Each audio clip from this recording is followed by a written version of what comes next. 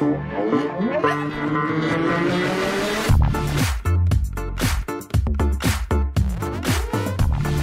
afternoon, everyone. We are back for our Beers and Friday. I am Kyle. I just fill the space on this side of the screen. And of course, the important person is Jade, who's joining me from the lovely Lennox today. Yeah, we're at Lennox Point. It's glassy, but a gentleman just got out of the surf talking about the shark. And then he was like, oh, there's sharks out there, but I want to go fishing, but I don't have my fishing rod. And it bumped me, and I was like, yeah, nah. Nice. So as glassy as it looks, I might give that a miss for now. That's no fun. Well, it's still, I think, 4 or 5 foot here. Yep. And cold. Well, I think literally... For me, the cold is worse than the sharks. Yeah, probably. I don't know if you see, I've got me... got the Uggies on, and I was like, I was just standing here, the sun's burning the back of my legs. I'm like, maybe the Uggies need to go. I've been cold up until now, and then just as we've gone live, like the sun's like melting me, beaming out. Of course, that's because you're in the hot seat. I'm in the hot seat. Not really. Not really. So you brought up sharks. So here's a funny question to think about. If a shark bites someone with COVID, does it get COVID? It's now shark flu. We've had bird flu, we've had swine flu, we've got the bat flu, shark flu. And then what shark happens? Flu. Okay, wait. And then do they infect the fishes? And then if you eat the fish, whoa. I like this. Just topic. A funny question. That's a funny question. Let's see if we can find a marine biologist or some sort of scientific person that might be able to, like, tell us if it can be transmitted to another animal. Well, you would think if it came from a bat to us, that maybe a human to a shark by a bite. It's the eating thing. It seemed like logical to me. Seems logical. So okay, I'm going to send a notice to the sharks not to eat us because COVID. That's right. We're dangerous. So a friend of mine is allergic to fish, and so he posed a similar question. If he got bitten by a shark while surfing, would he bleed out or would the anaphylaxis kill him? I don't mean to laugh, but it's an interesting question, idea, isn't it? Yeah.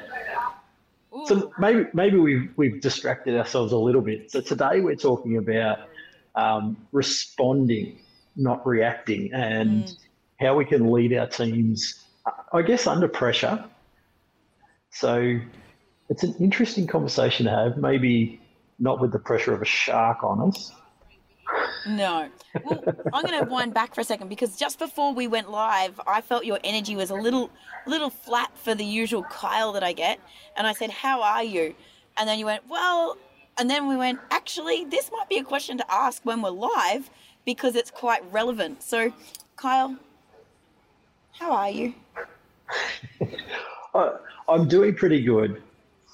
I noticed last night, I reflected a little bit. On our chat yesterday with the team, I was a bit snappy with one of the boys. And last week, I was snappy with one of the boys. I think one of them told you not to get your knickers in a twist.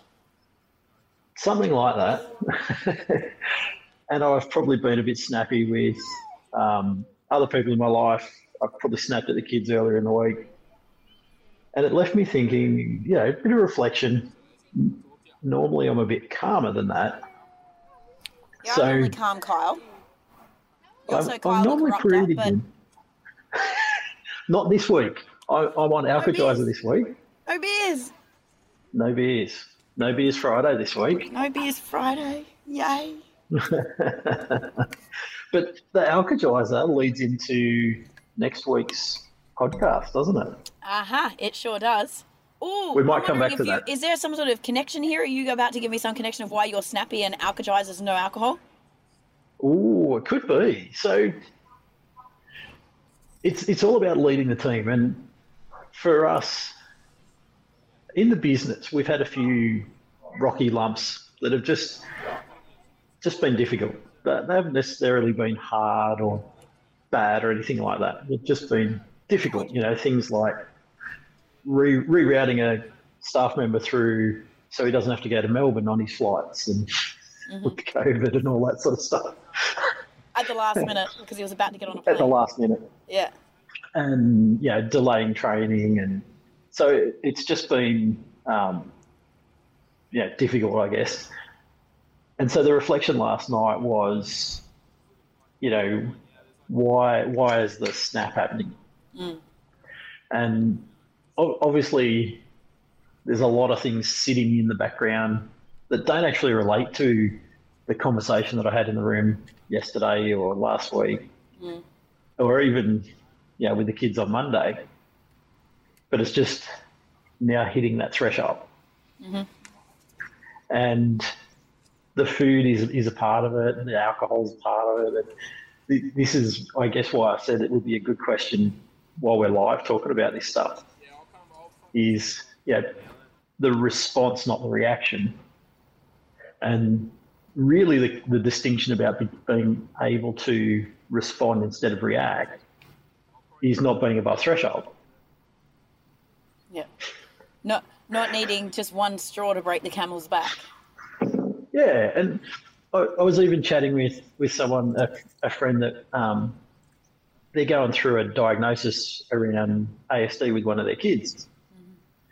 And talking about this morning we had a meltdown because it was light.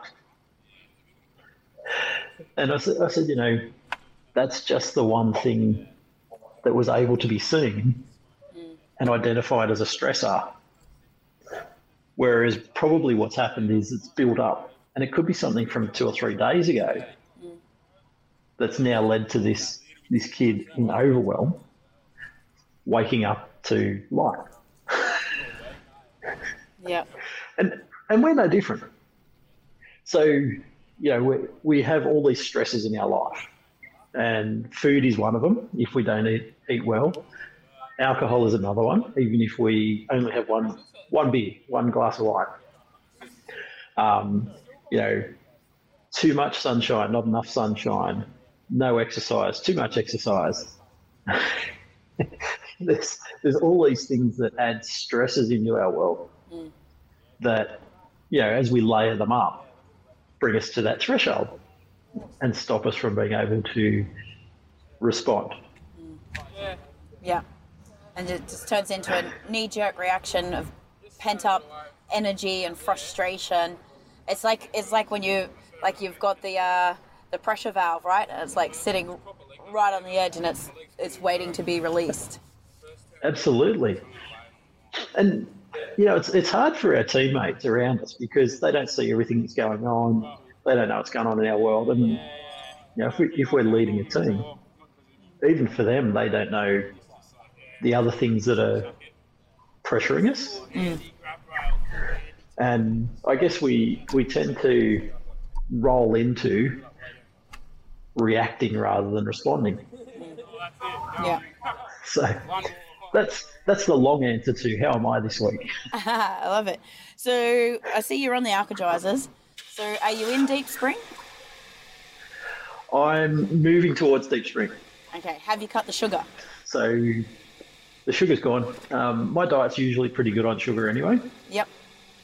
And I certainly notice a big effect on me with sugar. Yep. And funnily enough, my kids as well.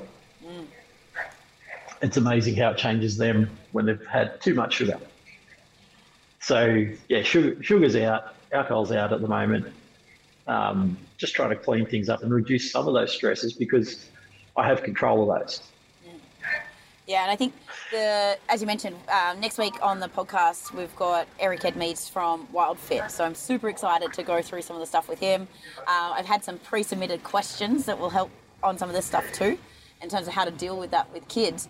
But one of the key things, like you and I really know from doing Wild Fit and as leaders, the garbage in, garbage out sort of mentality with our food. But what I don't think a lot of leaders realise is the effect of nutrition on their ability to lead and stabilise their energy and the energy that they radiate.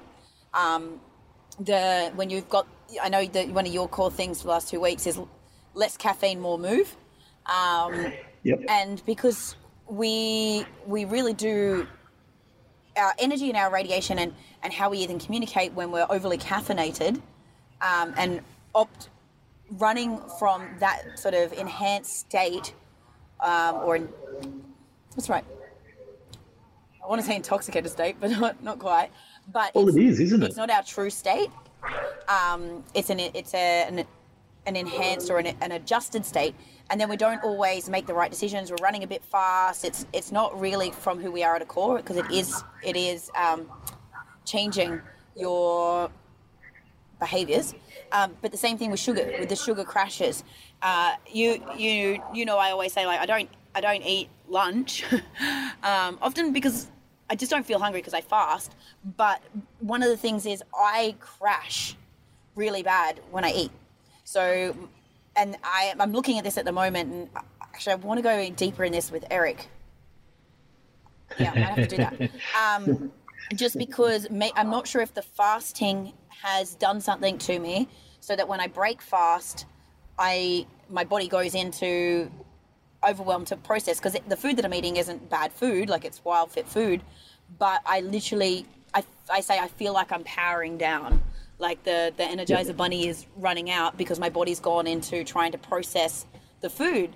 And so if we can really recognize that, so I know that I'm no good, like if I've got a podcast after lunch, like I would never eat lunch and do a podcast, because I literally go into this sleepy, shut downy mode, and I've got to play with this and kind of look at, like, going through that diary process again. Like, okay, is it when I eat protein, is that what's powering me down, or is it something else? Because I used to suffer from irritable bowel, irritable gut, so certain vegetables used to literally send me under my desk for a nap. Peanuts, oh my god, peanuts! I'd be out cold on the ground, like the processing. But I wonder how many business leaders really, or even parents, really think about that relation, because a lot of them go, oh, I got the 3:30 crash, but they just think that that's like a common thing, but they haven't gone, oh, that's because I had coffee up until 12 and now the caffeine's leaving my system, or I had something that, like, people don't realize that, like, if they have a bacon and egg McMuffin or some sort of white bread breakfast or even lunch, the amount of sugar that's in that. Yeah. Who was it yesterday? Someone taught me yesterday, I can't even think now. Someone taught me yesterday that one more scoop of one more teaspoon. Was it you? One more scoop So the of sugar kids at makes. school were being taught. Oh yeah, that was because when we were talking to Amy with McDonald's. Yeah. Yep. The McDonald's. One more teaspoon of sugar in a McDonald's bun makes it confectionery. Yeah. Wow. Right? So, but people don't necessarily realize that, okay, actually the 3:30 crash isn't just that it's been X amount of time since I slept. It's actually a result of the sugars that I've eaten that I may not have realized I've eaten, or the caffeine that's aborting my system, or the toxins because I had one too many wines last night. Yeah. Yeah. And how that affects all the decisions that you make. Yeah. And how that affects the interactions that you have with your team. 100%. Yeah. I got to 3:30 and I crashed, but what did I do for the 3 hours before that? Yeah. And yeah, were you snapping back answers? Were you actually present? Were you thinking cognitively through an actual decision, or were you rushing? Like, you know, when you're on, like if you're on a caffeine high, you're kind of in that manic and you're like, yeah, everything's fucking awesome. And you're making the decisions from that really sometimes over-optimistic mind. Or if you're on the crash, from a pessimistic mind. Nothing's happening quick enough, and let's just go to the next thing, go to the next thing, go to the next thing. And, you know, I know for myself, I do actually enjoy it to some extent. The go, let's... Yeah. I know the team doesn't, but I do. Yeah. Well, and again, that's into if we think about the profile types as well. So this is actually... That's great. This is something that's really important. So being that you're a star creator, super high energy, like do go, probably like me, borderline. Well, I'm not borderline. I'm diagnosed ADD, but like, I try to manage it as best as I can, no sugar. But because we operate at that level, we don't realize what that could do to other people. And we had a perfect example with one of your team. They are completely the opposite profile to us, like on the pole, like literally across the diagonal of the profile square.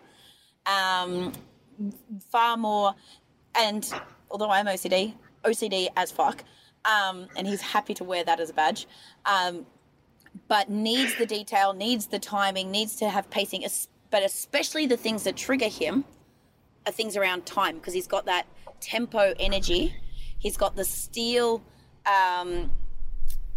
steadiness and compliant, and then layered with the OCD of needing to have things in a cadence, just saying like something that's nothing to us because we pivot fast and that happened, and actually I thought I was respecting you by not messaging you on your weekend and your holiday, turned into a holy shit reaction, right? So it wasn't there was no opportunity to respond on his end at that time because he was just in that state of all of these things sent me to blow up.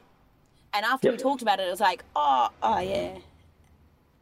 But so we need to look at, I think, not only where we react rather than respond, but understanding our people and their triggers and their buttons, and how we can help them to understand it so that things don't happen in the future.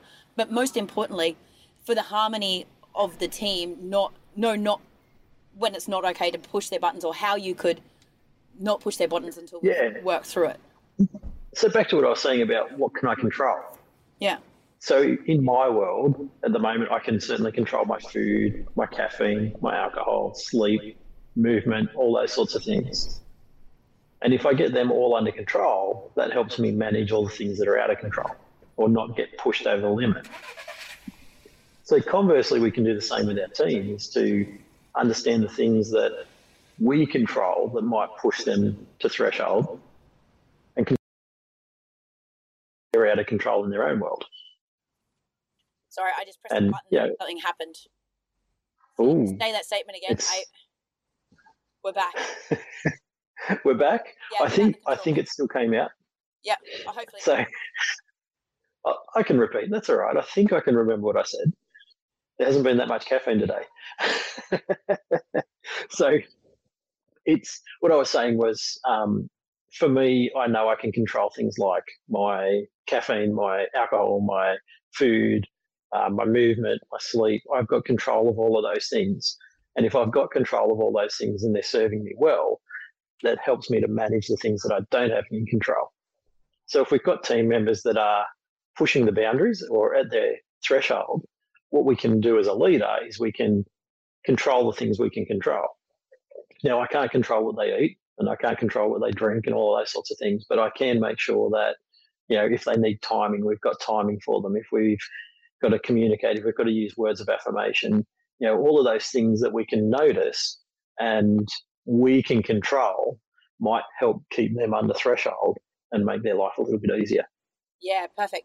Because if we look at like those profile types, I love that you talked about words of affirmation, because when we look at teams and the stuff that we control and how we can get the best out of them, make them ultimately happy, we use a couple of different testing and profiling to understand the human. So the talent dynamics, wealth dynamics for the general profile types. So whether they're like a big picture creator, sort of thinker, fast running, whether they're blaze and a real people person, a bit extroverted and love that high energy, whether they're tempo, that grounded timing, like customer servicey sort of energy, or steel, where they're much more slower to make decisions, needing to see the detail, more about the compliance, and a little bit more would be perceived as introverted.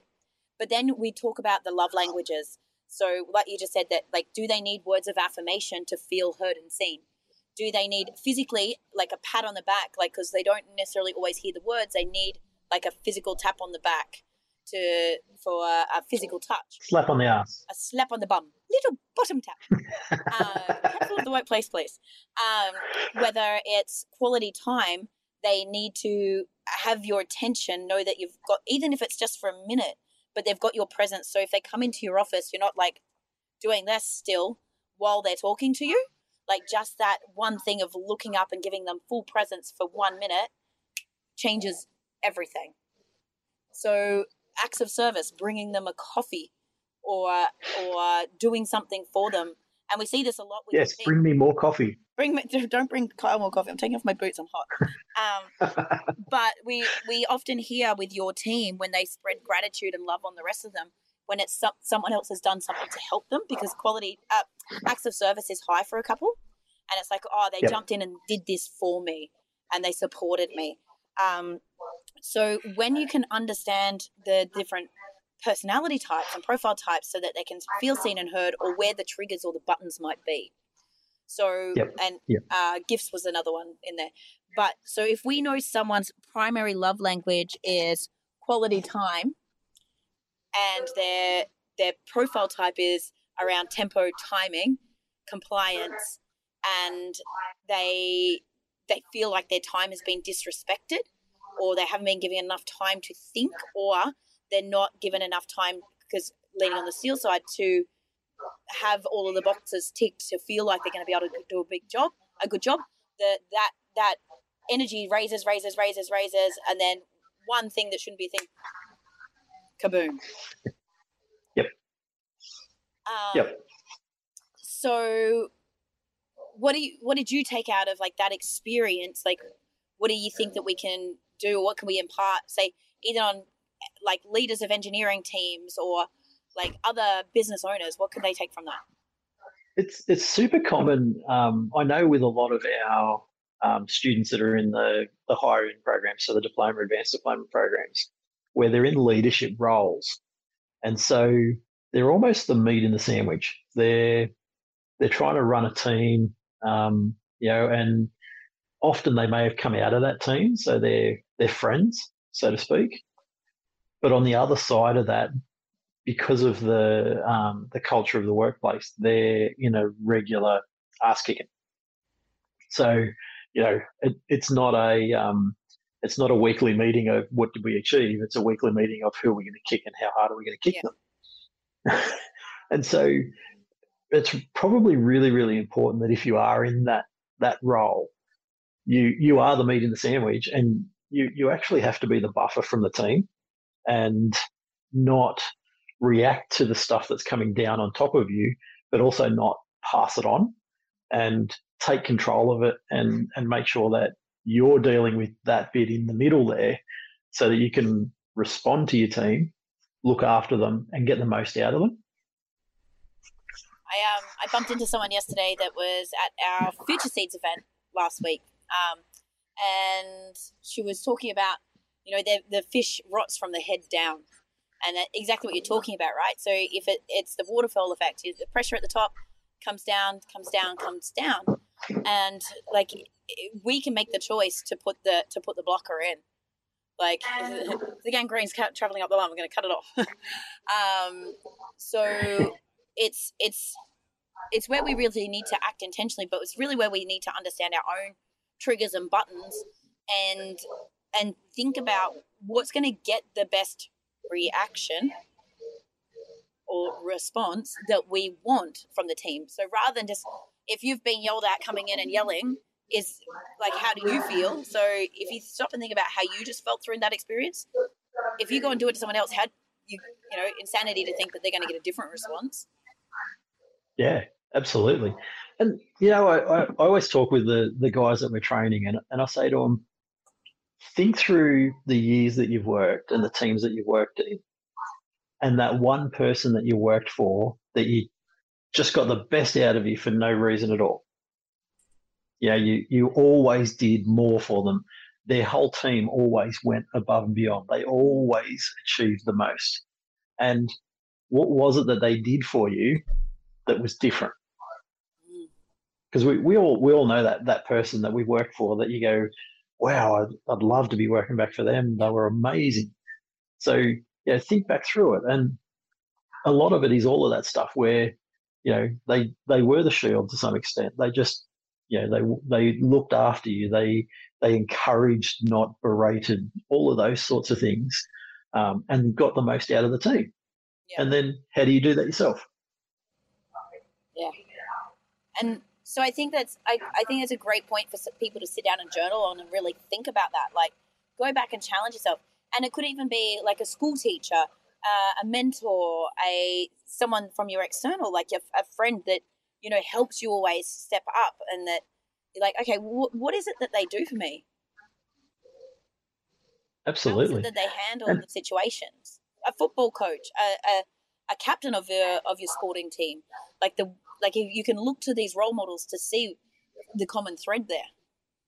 yeah, and there's commonality in it. There is something to see in it, and it does work. You know, there are traits that these people put forward, and if we look, I think if we sort of get down to, to stay on theme a little bit, the things that they do to look after themselves.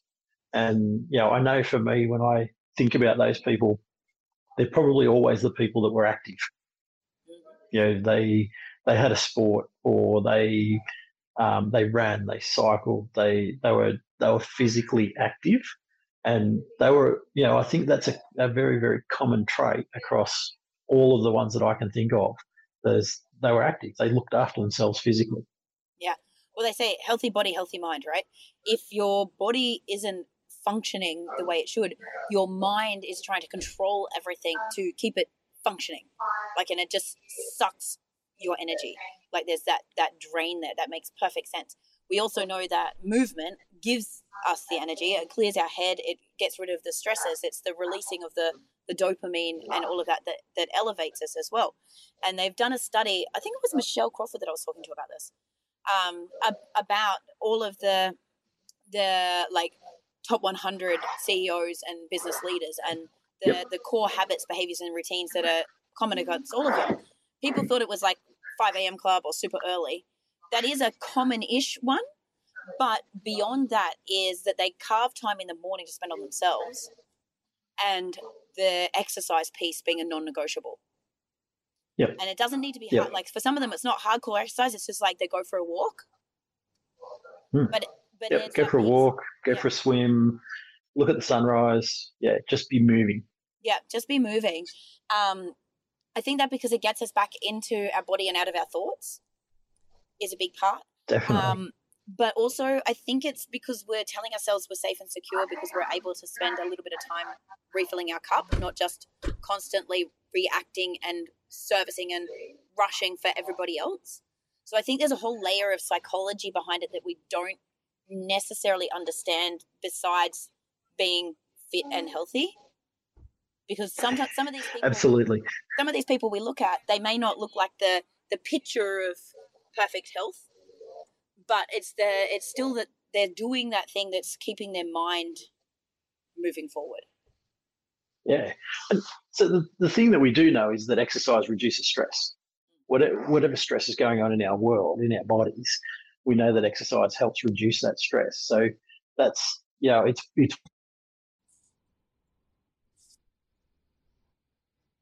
Oh no, I think I've lost. Oh, I lost you for a second, but you're back. I got you here. Here and then here. Yep. Okay, so what's here? Tell us the gap. So the bit in the middle was, we know that exercise reduces stress, and anything that we can do to reduce stress in our body is obviously good for us. It helps us, and it helps get us below that threshold. And things that the thing that we can control is, I can go and exercise. That helps reduce that threshold, and so therefore I'm going to react or respond better with my team. Yeah, beautiful. So if we think about our teams, though, what's some ideas that we could do to help? Like you said, we can't tell them what to eat. We can't tell them not to drink. We can't force them to do activity outside of the office or outside of what we're doing. What do you reckon we could do to within the business to maybe bring a little bit more movement in? It's all about offering opportunities. So it can be as simple as a stand-up desk, or some sort of change location kind of thing. We've finally put up a basketball hoop outside. That's a fairly common morning tea and lunchtime exercise. The boys have also have a gym trophy workshop. We do have a gym in the workshop that we're we're making a bit more space around, so it's permanently set up. The basketball hoop comes with a trophy, so the boys play for a trophy. I think Joel's 5 from 5 at the moment, and holding that trophy. Did we proud. tell everyone what that trophy was? I know we did it on one of our calls. I'm not sure that I should. It's a bit of fun. Well, it is. What I love about that is one of my other clients, we just redid their company Virtue. So we're going through a similar process to what we did with the APT team, looking at the purpose, the mission, the 5-year obsession, the virtues, how do we live this? And what we found was there's a disconnect. There was this high value of health from the leaders, but a lot of the team building activities was defaulted to what other teams do, which is like go out for pizza and beer. And there was people not coming, and it wasn't really, there was some sort of rub there. And so when they went, okay, well, if health is actually one of our core values, what does that mean to us? And how can we interact that and build our company culture activities into our DNA that really shows that we are congruent? So instead now, last Friday, there's a big basketball court out the back of Byron near where they work. And so they all went and played basketball and then had a picnic where they got healthier food options. They still had a couple of drinks and all that, but it wasn't around like we just like that unhealthy. And I think that a lot of that comes from not laziness, but non-intention. Like because we, every other business, like, oh yeah, you go out for pizza and beer or you go to the pub on a Friday, like that's culture. There's not been that intentional, I'm gone all black, haven't I? There's not that all intentional alignment to the values or the virtues, and how do you transmit that, and how do you live and breathe it within the team? And I think even that, like by doing that, they're helping lower the stress levels, they're building the team bond, and able to get out what it seemed like some of the frustrations that were in the office was able to be diffused by doing something on the court that was a bit more physical, and some of the frustrations sort of dissipated, but also better bonds were built because they had to, people that weren't in an actual team, but there were teams that had to work together. Once they had to be on a team, apparently like this week has been crazy for them. Like there's people getting along better than they ever have. And so you don't have that reaction, because we were having a few things where people would just snap in the office and like have a go at somebody else, and that real like reactionary behavior rather than that chance to respond to what's happening. Yeah. And so we know to get into maybe some of the sexist stuff is that males need both movement, exercise, but also the outside thing. So to de-stress for a male, and let's say a typical male, because we know that these things aren't the golden rule. But when we're having troubles with boys, young boys, and particularly teenage pubescent boys, the most important thing for them is to connect with nature. And around that, particularly around that puberty stage, it's super, super critical that they can connect with nature in a way that suits them, because that's our primal instinct. As you go through that puberty stage, you are learning to hunt and collect and gather, and the whole village is supporting you, but your role is out in the fields and the plains, not cooped up playing video games with the women. Playing video games. Probably prefer them to be with the women at the moment. I know that's a very sexist comment to make, but it's biology.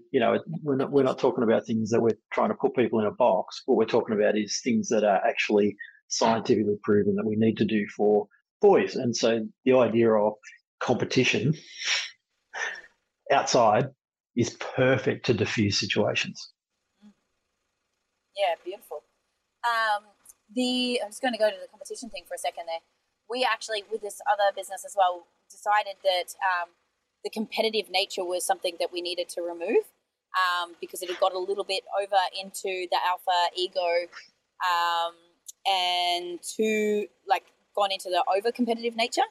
So looking at how we can diffuse that and how the values and the culture activities play to that, but knowing that there is still that competitive spirit. So how do you remove that necessarily from the team and their behavior internally and still help them fulfill that need, but not going too far? Like, not every single team building activity is about the competitive nature and someone's got to lose for somebody to win, because that's embedding that, but giving that valve release.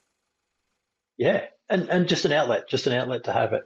And it's super important that they do understand the losing and the winning, because there are good in both. Yeah. I know. So my kids are my eldest two are having a really tough soccer year this year. For the better part, they're usually losing in double digits. So, a really tough year. But it's really, really interesting to watch the other teams that, they get to 5 or 6 goals and they turn into a shit team. Really, really shit. They get frustrated because they're being beaten all of a sudden. They're fatigued or whatever, and they can't, instead of being able to score 6 goals in 5 minutes, they're scoring 1, or they're not getting there, or they're getting shut down because, our teams have switched on and they're doing better now. And they actually turn into shit teams. They fight, they backchat the referee, and this is consistent across 10 teams. Absolutely amazing. I stopped there for a second because there was a guy with a foam board, like one of the foamy boards, and it's got to be, maybe it's only 5 foot, but he was balancing it on his face in the car park. Like the whole ball balancing on his face. But that's really interesting though, right? It's that learned behavior. So if one team's so used to, I was going to say bullying, but dominating their way through a process or using their assertive nature to get what they want, when the tables are turned, their reaction is, and they just don't. It's foreign. They don't know how to deal with it, and it's like, okay, well, what would be your advice to some of their coaches? What could they do to those teams? They need to get them back to playing. Instead of playing for goals, they need to play for objectives and for outcomes. So, and this is, whether you're winning or losing, this is actually probably the really important piece for a team. Is the ultimate goal is obviously to achieve whatever we want to achieve. And so in soccer, it's goals. We want to win goals. We want to score goals. If a team is quite literally that far up, then focus on the skills. Make the passes, make the touches, shut down the opposition. Be really, really strict in your set plays. So all of the other things that actually make you a much better team, while you're, let's say, coasting, focus on them rather than more goals, more goals, more goals. And then, we're not getting that. We're not getting the extra goal. So now we're playing up and we're turning into 5-year-olds. I think what that translates for me, if we think about business teams, is focus on the lead measures rather than the lag measures. Yeah, absolutely. On the end result, and we try and leapfrog forward, or we're so used to getting a result that we've got lax on the things that in between. When something breaks, it's like, oh shit, now what? So if we can focus again on honing those skills, those little lead measures, which are the stepping stones to get the ultimate result. Yeah, because they're the things that serve us. They're the things that work for us. And I think as a coach, whether your team's winning or losing, if you're focusing on, the set play or holding a strong positions, or, even just making passes, they're the things that bring goals eventually. While you've got the ball on your feet and it's on the feet of your team, you're not conceding goals. Yeah, if they can't score, they can't win, right? That's right. So, it's just, as you say, focus on those lead measures. Focus on the things that are actually marching you step by step forward, rather than, oh, we banked 150 grand in revenue this month, but next month we're going to tank because we thought we got 150 grand this month. Yeah. And that happens all the time, doesn't it? And then absolutely, the following month, this is where we get back up into that state of break again, because you're back on the treadmill, and you get to the end of the month and it's breaking point. Yeah, absolutely. It's just, you just end up in a cycle. So, focus on those lead measures like we spoke about. So we squirreled off a little bit there. We went into soccer and all of those sorts of things. I definitely often find the correlation between sport and teams are right. They're called teams. Absolutely. So Legacy, about the All Blacks. Have you read that book, Legacy? Not yet, no. So it's a really good insight into why they are such a strong team, and it's not about the tries, it's not about scoring, it's about sweeping the sheds out and leaving it in a neat and tidy state when you leave your visitor sheds. It's about showing up on time. It's about presenting yourself well. So really, really good, while we're talking sport, a really good correlation between, doing the little things because they make the big things. Oh, I like that. I think it might be on the bookshelf at home. I feel like the book's on the bookshelf. There's definitely a couple of All Blacks books there, being that Steve's a Kiwi. So I probably appreciate me reading some more about them. But that sort of stuff really is important to me, and I love to read it for the correlation to building business culture and what we can look at. There's so many examples through like baseball and basketball and American football of where they were just losing teams and they didn't have the star players from the draft, but where they've defied all odds because they've taught them to work as a unit and play to the strengths of each of the individuals and understand, when to push the right buttons and not to push the wrong buttons to get we talked a bit about button pushing before. There is sometimes you need to push the button to get the best of someone, because the ultimate growth is on the other side of the button push. But you need to be there to guide someone through that. And as a business leader, this is why I really love doing the profiling and understanding our people more, doing the one-on-ones to understand who they are as a human and understand their background outside of work.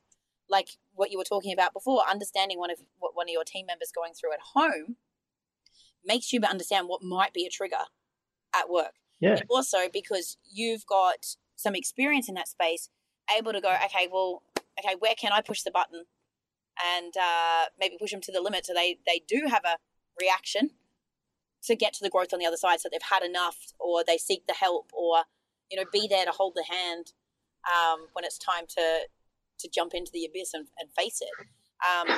And unfortunately, sometimes it fails as well. It does. You can lead a horse to water. You can lead a horse to water, but until people want to actually go through the growth, you won't necessarily force them to that. And that's okay as well. I think it's our responsibility as a leader to try and get the best out of our people. And sometimes, I think we spoke about this before, sometimes that's not here. 100%. I had this discussion yesterday, I think, with one of my other clients. They've had a team member that's been amazing up until now. And for the fast pace and the growth of the business and where they were going, and they didn't have set defined virtues and values, and they've had this explosion of growth. And now with that, obviously new team members and things like that. And looking at it, the new environment and the new values and the new way of operating isn't going to serve them to the best of their ability. It's triggering them all the time. And the absolute best thing to do for them is to help them to find somewhere else that is for them, because they can move on to somewhere else and get back into that, again, that startup, fast growth, where they really shine, where they really thrive, because they don't want to do the work yet. on understanding that stuff, or transcending that competitive nature, or that ego and alpha. Like, they're not ready to do that work yet. It's fine. They're young and they can serve another business, and they'll feel the growth. And when they're ready, they'll know that the line of connection is still there to come back for the support. Yeah, and set them free. Set them off to as you say, do their good work. Do it the best way they can. Yeah. Because otherwise, if you try to conform them and force them into your way, they're going to feel small. Like, it's not going to make them feel lit up, and you can guide them as much. But if, like you said, if they're not ready, they're not ready. Yeah, definitely. So we kind of squirreled off. I think we've taken 3 steps to the left now. As we often do. As we often do. We probably should come back and try and get back to maybe even a bit of a summary of what we were trying to get across. Uh-huh.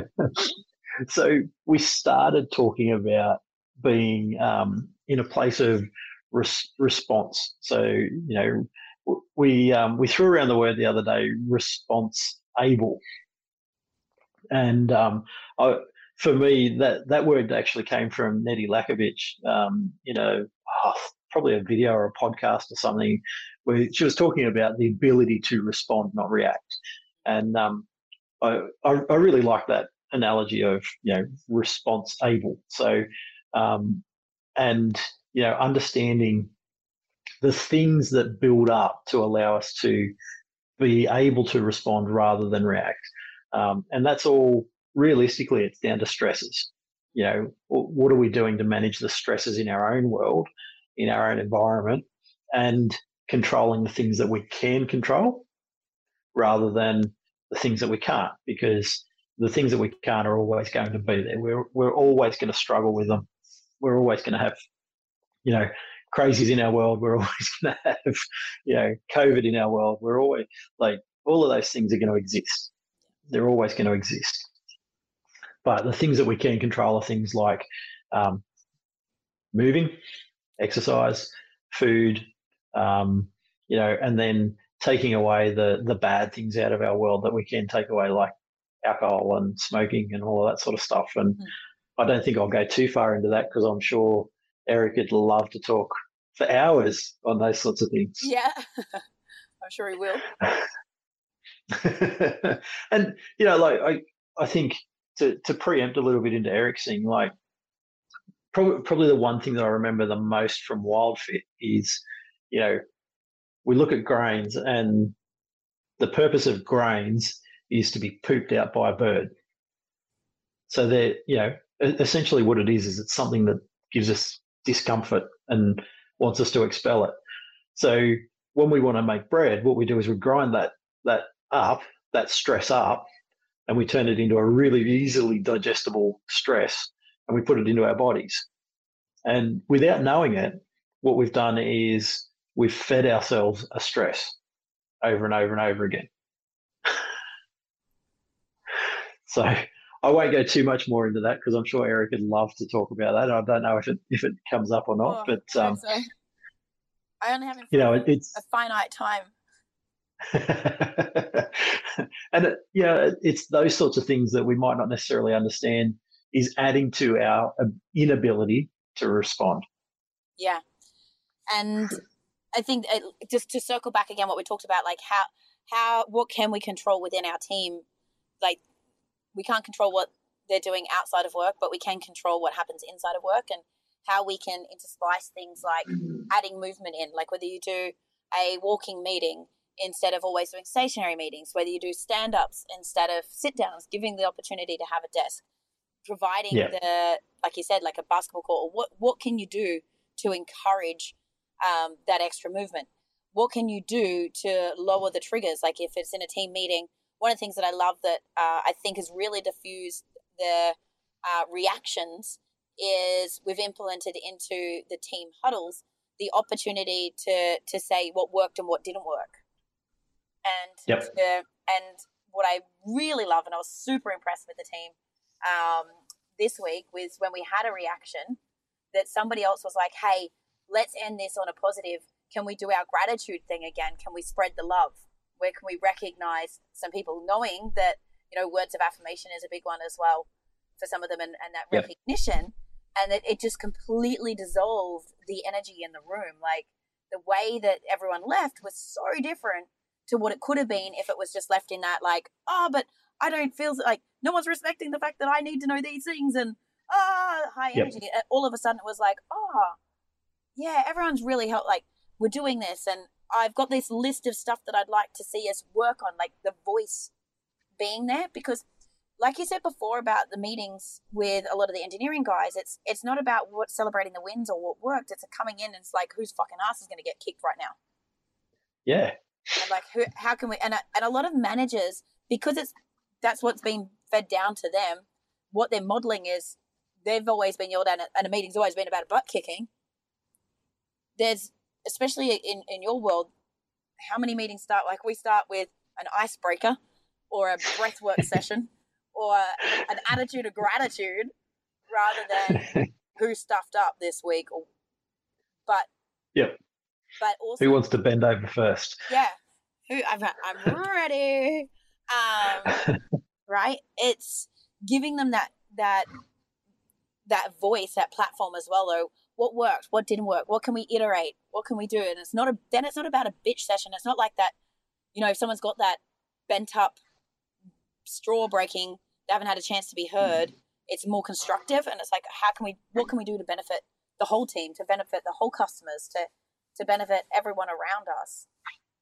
And I think that reduces those pressure moments of where they just snap. Yep, definitely. So control what we can control in our world, control what we can for our teams. What's our last one? Our world, team world, customer world. Surf more.